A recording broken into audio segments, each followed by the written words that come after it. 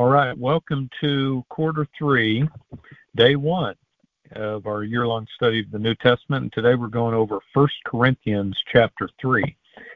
And in this chapter, Paul is telling the church in Corinth that there are some things that the church members shouldn't be doing. I'll go ahead and read verses 1 through 8. Dear brothers and sisters, when I was with you, I couldn't talk to you as I would to spiritual people. I had to talk as though you belonged to this world or as though you were infants in Christ. I had to feed you with milk, not with solid food, because you weren't ready for anything stronger, and you still aren't ready, for you are still controlled by your sinful nature. You are jealous of one another and quarrel with each other. Doesn't that prove you are controlled by your sinful nature? Aren't you living like people of the world? When one of you says, I am a follower of Paul, and another says, I follow Apollos, aren't you acting just like people of the world? After all, who is Apollos? Who is Paul? We are only God's servants through whom you believe the good news. Each of us did the work the Lord gave us. I planted the seed in your hearts, and Apollos watered it. But it was God who made it grow. It's not important who does the planting or who does the watering. What's important is that God makes the seed grow. The one who plants and the one who waters work together with the same purpose, and both will be rewarded for their own hard work. So that's verses 1 through 8. I think this chapter today is probably something we can all relate to, especially seeing these elections this last week. A lot of us can easily argue about things that maybe we shouldn't. We tend to choose one thing over another when maybe we ought to take some advice for Paul and remember that the wisdom of this world is foolishness in God's sight. That's from verse 19. And I like the point that Paul makes, that some people plant the seed, some people water the seed. When we think about that, we're reminded that God calls each of us a little bit differently. He has gifted each of us a little bit differently. This weekend, John Ortberg was our guest preacher at our church, and he had a fantastic sermon where he talked about gratitude and also talked about faith. And his comments about gratitude at the beginning of the sermon were very good. He listed a bunch of things that we should take a little personal inventory on and see if we should be thankful for any of those things.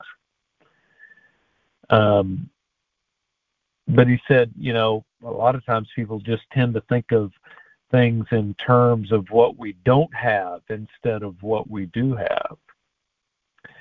We should probably think of it more like, what gift have you given me, God, that you want me to use? Instead of, why don't I have the gift that you gave, so-and-so, somebody else? So in that way, it's kind of like the comparisons that were being drawn between Paul and Apollos in chapter 3, and Paul had to remind everyone that we each have a part to play. You don't need to choose Paul or choose Apollos. Both Paul and Apollos both had a part to play. And each of those parts that they played, that we play in our lives, are for the glory of God. Whether we plant the seed, whether we water the seed, it's God who makes it grow. And everything that we do should point to Him. I think the other thing that that guest preacher talked about that relates to what Paul is talking about in chapter 3 is that your faith doesn't have to be perfect. Ortberg talked about how even Abraham's faith was not perfect. He had backup plans, when God didn't want him to have backup plans. God just wanted him to trust wholeheartedly with what God was telling him. So I think it's good to think about that God doesn't call us to be Abraham. God calls each of us specifically for something unique. And in chapter 3 of 1 Corinthians, Paul warned us not to follow a specific human leader. Just figure out what God is calling you to do and do your own part for his kingdom. Paul said in in verse 5, each of us did the work the Lord gave us. And that's a good message to be reminded of today. Don't be jealous of someone else and what work they're doing or what gift God's given them. Let's don't waste our time comparing ourselves to someone else. Instead, let's do what God is calling each of us to do according to our own unique, specific calling.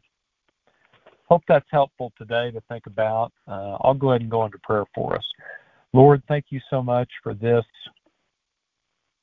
chapter 3 and the words of Paul as he's talking to the people of Corinth. Help us to utilize those in our own lives today, to remember that you have a unique call for us, and that whomever you have called, others that you have called, and whatever you have called them to do, it's probably going to be different from us, and they're going to be different from us. And help us not to be envious or jealous of that. Help us just to do the specific, unique part that you call us to do. And in that way, we can fulfill your will for our lives, and we can find that abundant, peaceful life that you call us to and that you promise can be ours. In Jesus' name we pray. Amen. Have a great day.